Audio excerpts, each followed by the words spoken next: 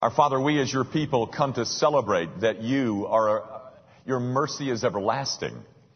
That you, this God of mercy that could have never been concocted in any of our fertile minds, a God who mixes perfectly justice and mercy, a God who indeed will discipline his people but will never kick them out of the family, a God who knows how to mix wrath and love all in the same person. Some of us are more wrathful than loving, and some of us are more loving than wrathful, but not you, O God.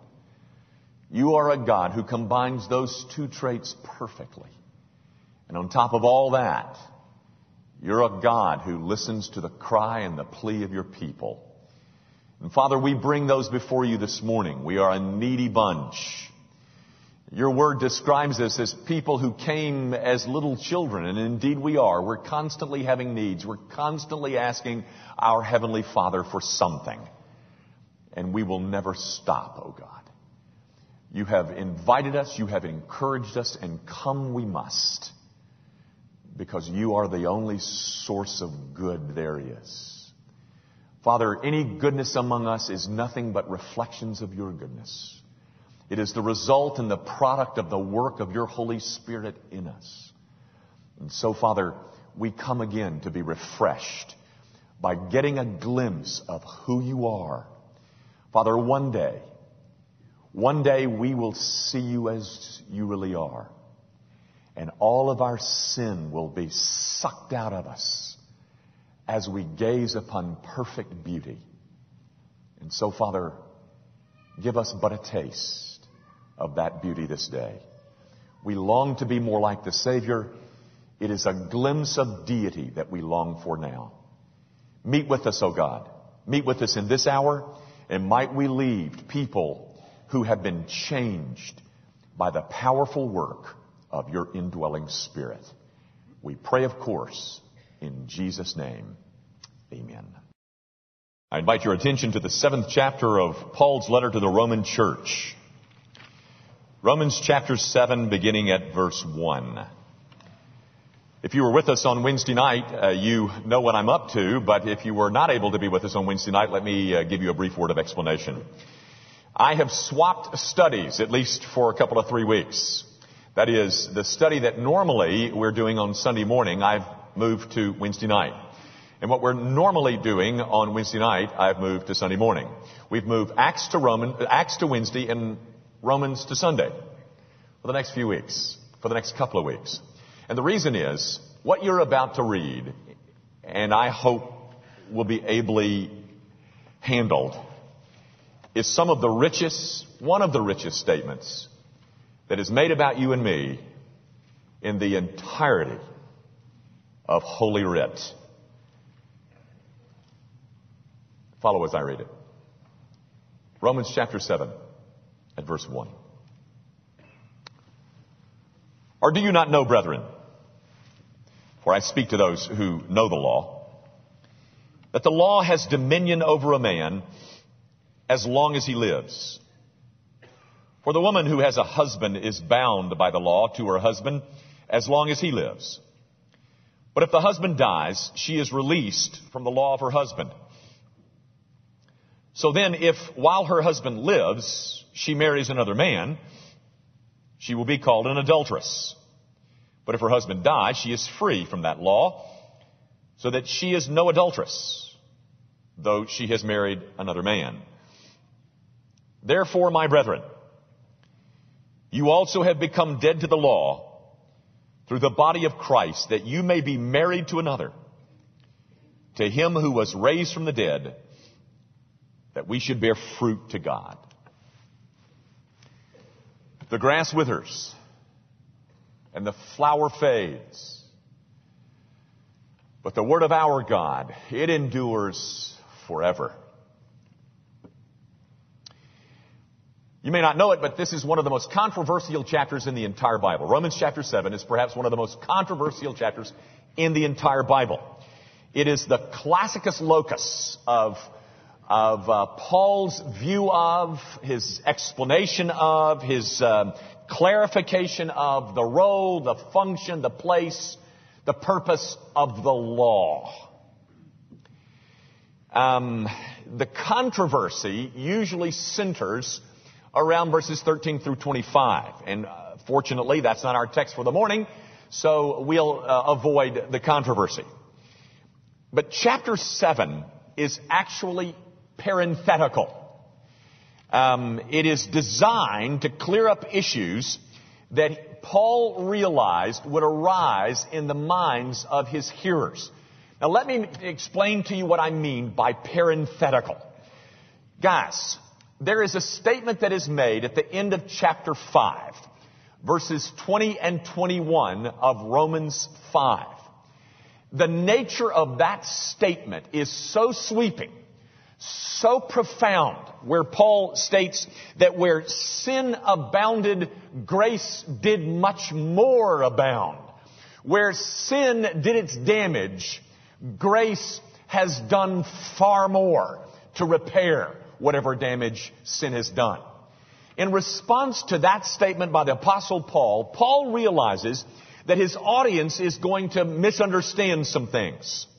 And so he sets out to address issues that he believes are already in his hearers' minds. For instance, if you'll look at chapter 6, verse 1, one of the issues that he addresses is, what shall we say then? Shall we continue in sin that grace may abound? That whole idea, I heard what you said, Paul, in Romans chapter 5, verses 20 and 21. And if that's true, then why don't we just sin as much as we can possibly sin so that grace can abound the more? And Paul says, that is awful. And so he addresses that objection in the entirety of chapter 6. That's parenthetical. That is, chapter 6 is parenthetical, addressing an issue that Paul knew was in the minds of his hearers. Chapter 7 does the same thing, but it's a different issue. In response again to what he has said in 5, 20, and 21, his audience, he thinks, is going to be thinking this way. Paul, if I understand correctly what you're saying about the doctrine of justification by faith alone, if I understand that correctly, then it seems to me that what you have done is set aside the law entirely, completely, altogether. There is no function. There is no role. The law is completely set aside. So to correct that notion, Paul dedicates this chapter to the proper understanding and functioning of the law. He is concerned that people know and rightly think of the role, the purpose, the place, the function of the law. And so, again, chapter 7 is parenthetical. Both 6 and 7 owe their existence to the statement that he made in 5, 20, and 21. Have I lost you yet? We've only begun. So chapter 7 is a parenthesis where Paul pauses to explain a problem that he thought might have arisen as a result of what he said in 5, 20, 21. Are you there? Now, there's a couple of other things that I want you to see, and then we're going to try to dive into the text. First of all, I want you to notice that Paul is addressing brethren. He repeats that in verse 4. Therefore, my brethren. Guys, this is addressed to people who, Jews and Gentiles alike, who had been converted. This is addressed to an audience that is already redeemed. Like you. And I'm not so foolish as to believe that everybody in a room, in a group this size is converted. But in general, I want you to notice, because it's important, ladies and gentlemen, understanding this text, that this is addressed to the family, to us. Now, one other thing, and then we'll get going. You need to understand his use of the word law, at least in these first 4 verses. What law, Paul, are you describing in verses 1 through 4? Well, it's not confined to Mosaic law. It's law in general, or universal law, or the written law of the Old Testament, or the Mosaic law in all of its parts, or something like that. The best phrase that I could come up with is this: the law of the land. Now store that, guys, because he's about to make a principle with that definition. The law of the land. Okay? Now that's what he has in view in these first 4 verses. Here we go. You will notice in verse 1 that there's a parenthesis in verse 1, chapter 7 verse 1. And what he is stating in that parenthesis is simply that he realizes that his audience already understands what he's about to say. And what he's about to say is that principle of verse 1 that begins with the word that. That the law has dominion over a man as long as he lives. Now, gang, you've got to fix your attention on that sentence. That is a principle. That the law has dominion over a man as long as he lives.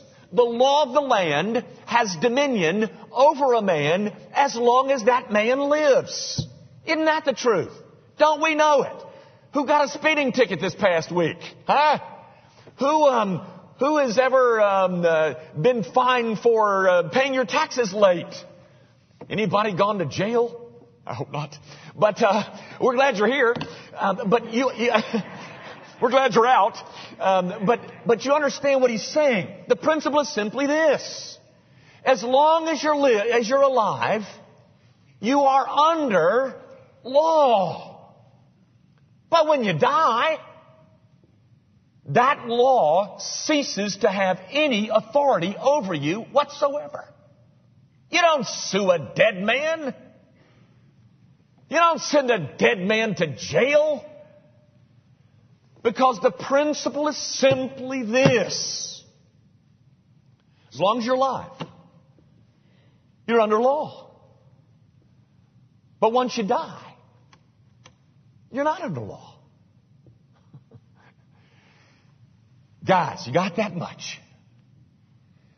Because if you can get that, it is going to make an extraordinary difference in your life. Now, verses 2 and 3, in verses 2 and 3, all Paul is doing is giving you an illustration of the principle. He takes one specific law of the land, and he uses it to illustrate what it is he's trying to communicate.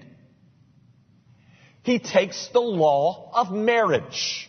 You know, guys, I must confess to you that prior to Hungary, the only time that I have usually come to verses 2 and 3 of Romans 7 was to prove to you that if your husband died, you could remarry somebody else. That's the only way I've ever used this.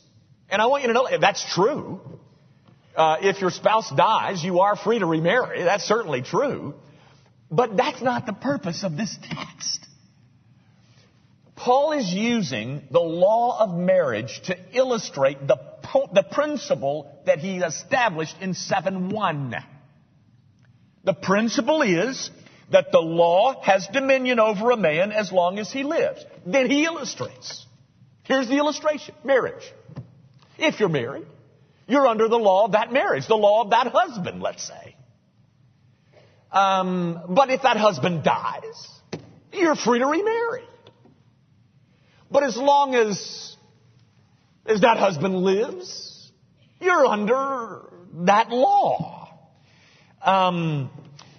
While married, you are under the law of that marriage. Now, guys, wake up and listen. That is an illustration. The principle that operates within marriage is a principle that illustrates the principle that operates in the life of the regenerate and the unregenerate, the saved and the not saved, the Christian and the non-Christian. That is, he is likening the condition of the unregenerate man and the regenerate man to the situation that exists in a marriage when a husband is alive and when a husband is dead. Let me try to clarify some more. In this illustration over here of marriage, being married to the husband represents living in an unregenerate state. But when that husband dies and you are free to remarry, that's illustrative of the regenerate state. While I am married, I am under law. But once a death occurs,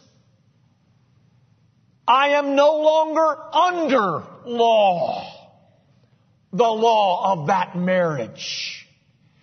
Guys, because of the permanence of marriage, Paul is illustrating that man is permanently under law.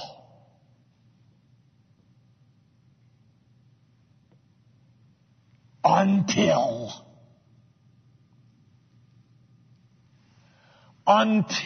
a death takes place. And once that death takes place, that law is dead. Now guys, go back just for sake of emphasis. I hope I've emphasized it enough, but we'll emphasize it a little more. Look at verse 2. You'll see the word, but if the husband dies, she is released. If you've got your Bible open, if you can find 6:6, the same Greek word that is translated released is translated in 6:6 this way, that the body of sin might be, here it is, done away with, rendered null and void, rendered inoperative. Now go back to 7:2. But if the husband dies, she is released. There is no more relationship to that former husband. It was, the word that is translated released is a word that means to bring to naught, to empty it. If death occurs, the bride is released, and there is no more obligation that she has to her former husband. Now guys, if you have gone this far with me, you are ready to tread in some rich waters. If you don't understand what I've just said, I'm telling you, get the tape and listen again until you do get it. Because I'm telling you guys, you've got to get that. Because what you get in verse 4 is one of the most glorious descriptions of what it means to be a Christian that I know to be found anywhere in the Scripture. What Paul does in verse 4 is illustrate to believers who they are. Here's one of those wonderful definitions of what it means to be a Christian. Let me read verse 4 to you. Therefore, you notice that therefore, don't you? That's, of course, Paul getting ready to apply what he just said in verses 1, 2, and 3. Therefore, my brethren, therefore, my brothers and sisters in Christ, you also have become dead to the law. How? Through the body of Christ. That, or so that, you may be married to another. To whom? To him who was raised from the dead. For what reason? That we should bear fruit to God. Guys, what Paul is teaching here is the transformation that takes place when a person passes from being in bondage to law and through a relationship to Christ passes to a life of grace. And the image or the metaphor that is being used is the metaphor of marriage. It is one of the sweeter descriptions of us that I know. Let me try to unpack some of it for you. First of all, gang, because of a relationship that we have to Christ, we are free from the obligations of that former marriage. That is, our relationship to law has ended. And it has ended because of a death. Whose death? Through the body of Christ. His death. Because of what was accomplished by His death, I am now free. Again, we're talking to brethren here. I am now free from the obligations of the law. We are dead to law as a system, as a rule of life. We're dead to law as a system that would prompt in me this determination on my part to somehow demonstrate my worth by some kind of obedience and performance.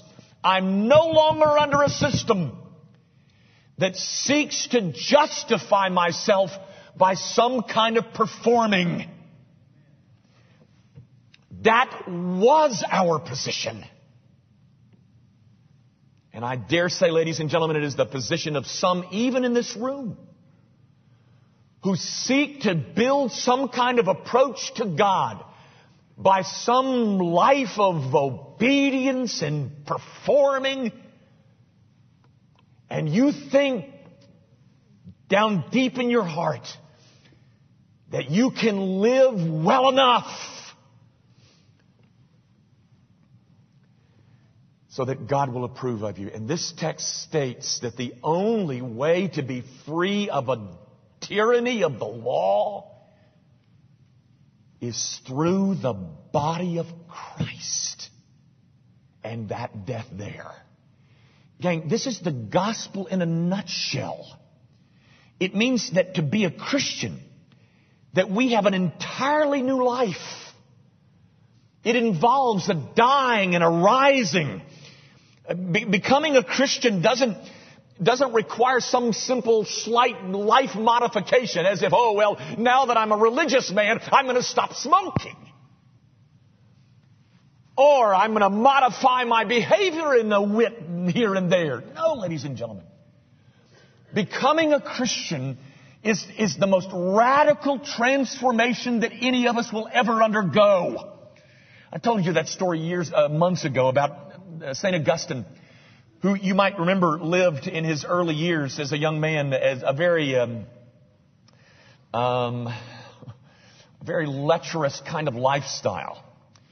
So one day after he had become a Christian, he ran into one of the women with whom he used to cavort, and he kind of ignored her, and she yelled for him and said, Augustine, don't you recognize me? It's me. And Augustine looked at her and said, yes, but it is not me. Ladies and gentlemen, becoming a Christian is one of the most transforming revolutions that takes place in the soul of man. It is not simply behavior modification. Spiritually, ladies and gentlemen, the changes are absolutely molecular. I have become a new creature. I passed from this to this. Guys, also, I think you can take from this verse 4. As Christians, we have been given an entirely new purpose to our life. Look what he says. To him who was raised from the dead so that we could bear fruit to God. Ladies and gentlemen, that is the purpose of this new creature. What has happened to you? I'll tell you what's happened to you. You have passed from the dominion and tyranny of law And because of a death, you have been married to another. You have passed from tyranny to freedom. You used to have one husband, now you have a different husband. It's a new husband. And the purpose of that new relationship is to bring forth fruit to God. So often the non-Christian lives for himself. But we as the people of God have been given this new ability, this new power so that we can live otherwise. So that we can bring forth fruit to God. Gang, everything that we do is either directly or indirectly designed to bring forth fruit to God. Can you say that? Can you say that this kind of transformation has taken place in your life? Let me try to clarify a bit more. How about, let me give you some, what I call tests of life. Here's one. Do you enjoy worship? I'm not saying do you enjoy music. I'm not saying do you enjoy singing. I'm asking you, do you enjoy worship? Do you enjoy fellowshipping with the God who made you and redeemed you? Do you enjoy the company of His people? Do you enjoy worship? Secondly, can you honestly say that you desire, perhaps small at this point, but there is a desire in you to know God better? Can you say that? Because, ladies and gentlemen, people who have undergone this transformation are people who want to know their God. Is serving God important to you? Is it? Do you see any fruit? Because that's the purpose for which we exist. To bring forth fruit to God. Do you see any? I'm not asking, can I see it? I'm asking, can you see it? Can you see fruit being born, fruit to God in your life?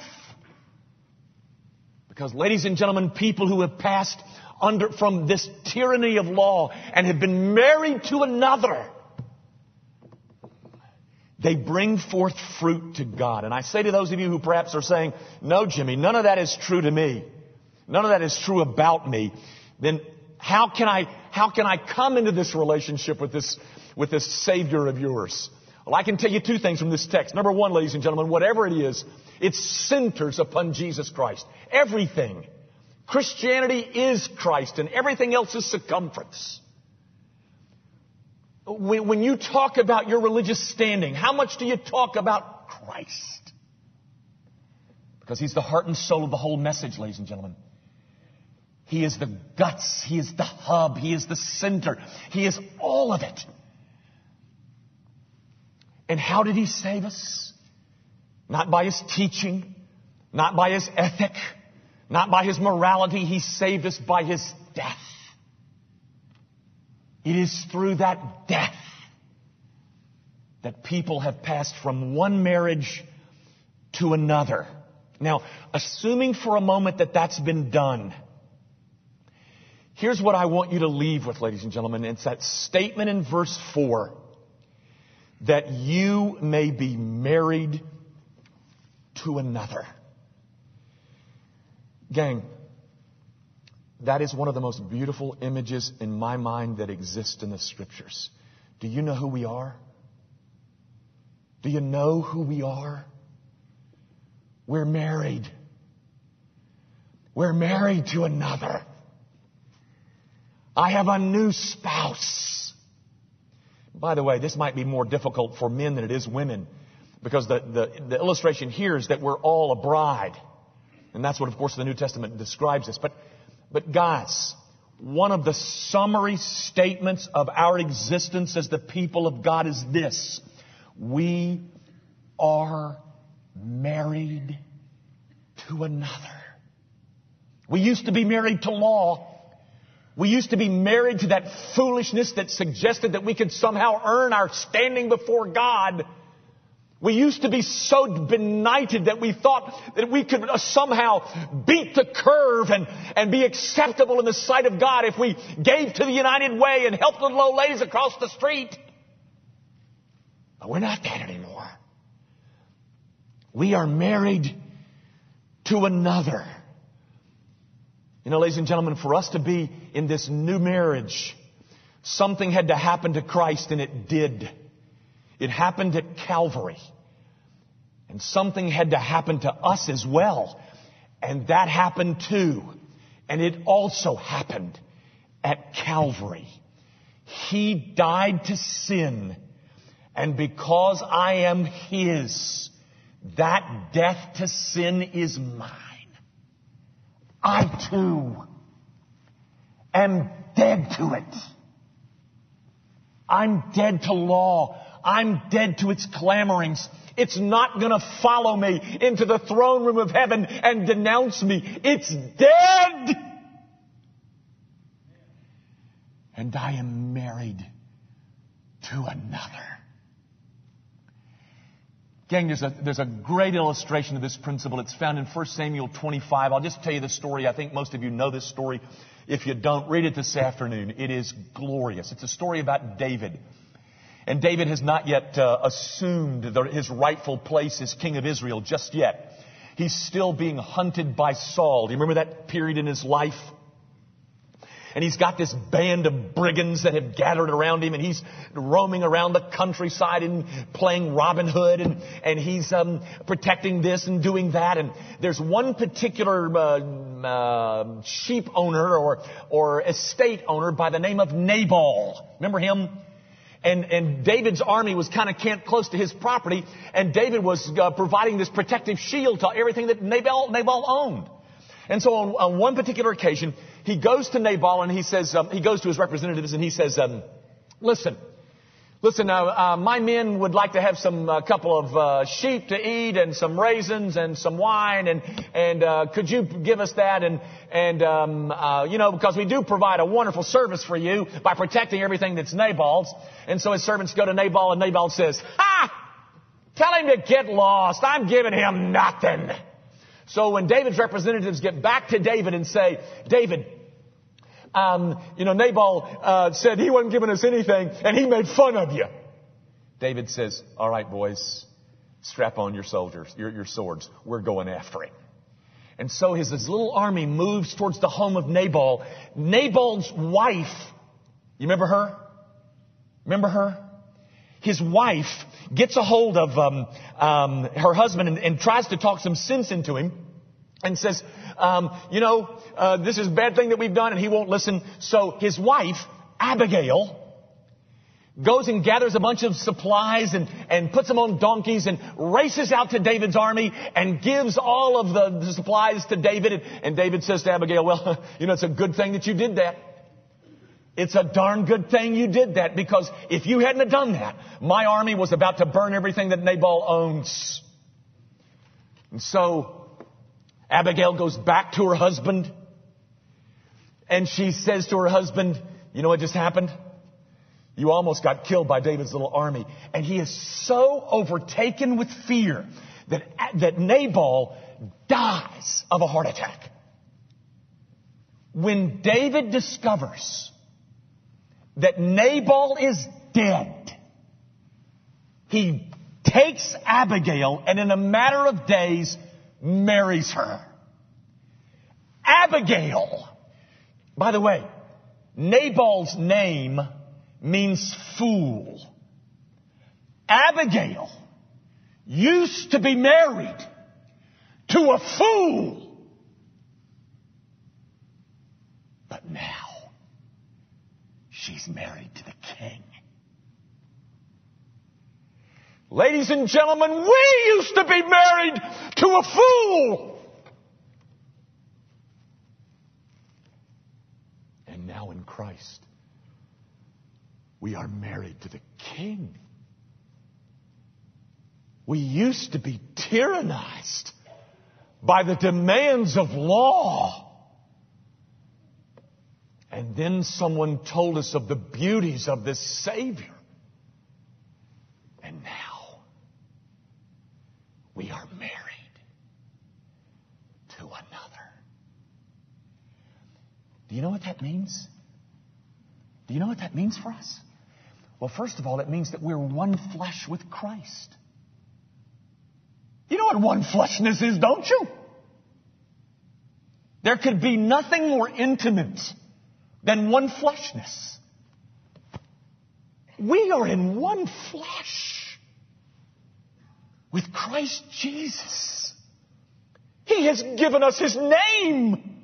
And by the way, that's a name that is above every name. I am in one flesh relationship with the one whose name is above all names. I am, as a result of being in this marriage, I am completely and entirely subject to my new husband. I have his name, and I'll have it permanent. How long do I have that name? How long will this relationship last? Until I sin? Nonsense. I am married to Christ permanently. My brother and sister, listen to me. If you struggle, and so many of you do, if you struggle with issues of assurance, then listen to me. Nabal is dead!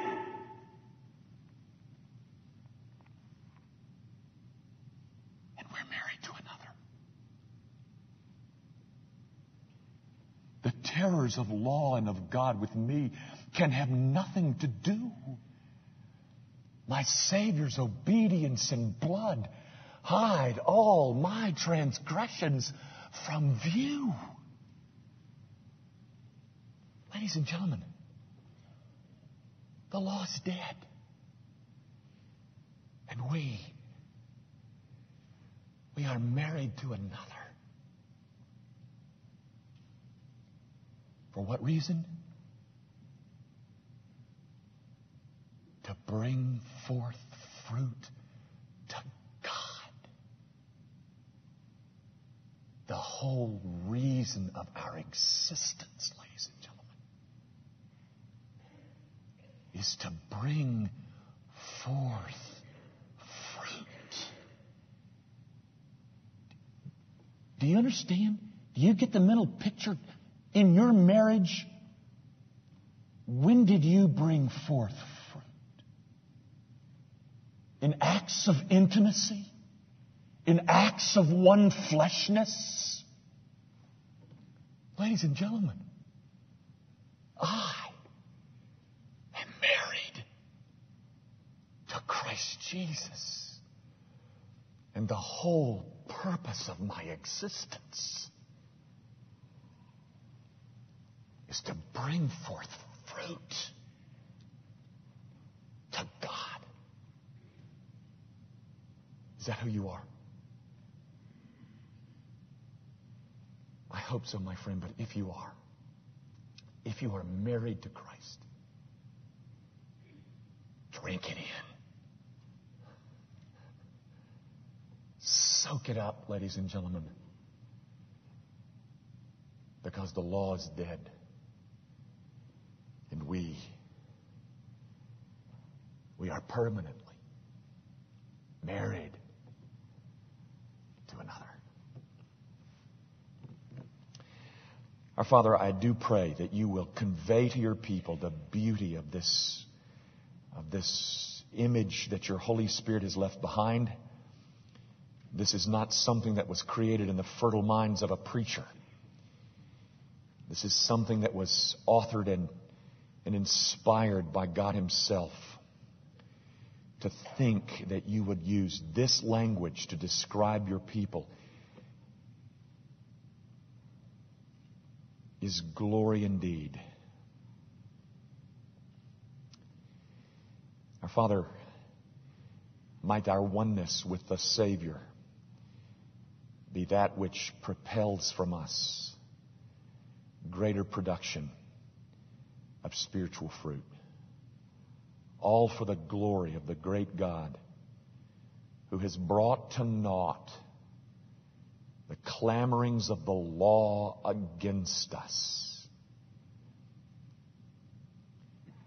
We will never be condemned by it again.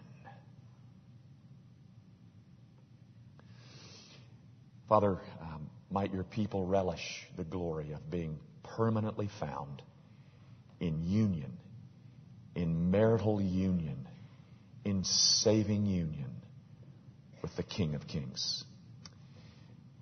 I pray, Lord, if you have brought people here who have not yet met our Savior, that they might not leave here with the tyranny of the law hanging over their souls that will do nothing but damn them.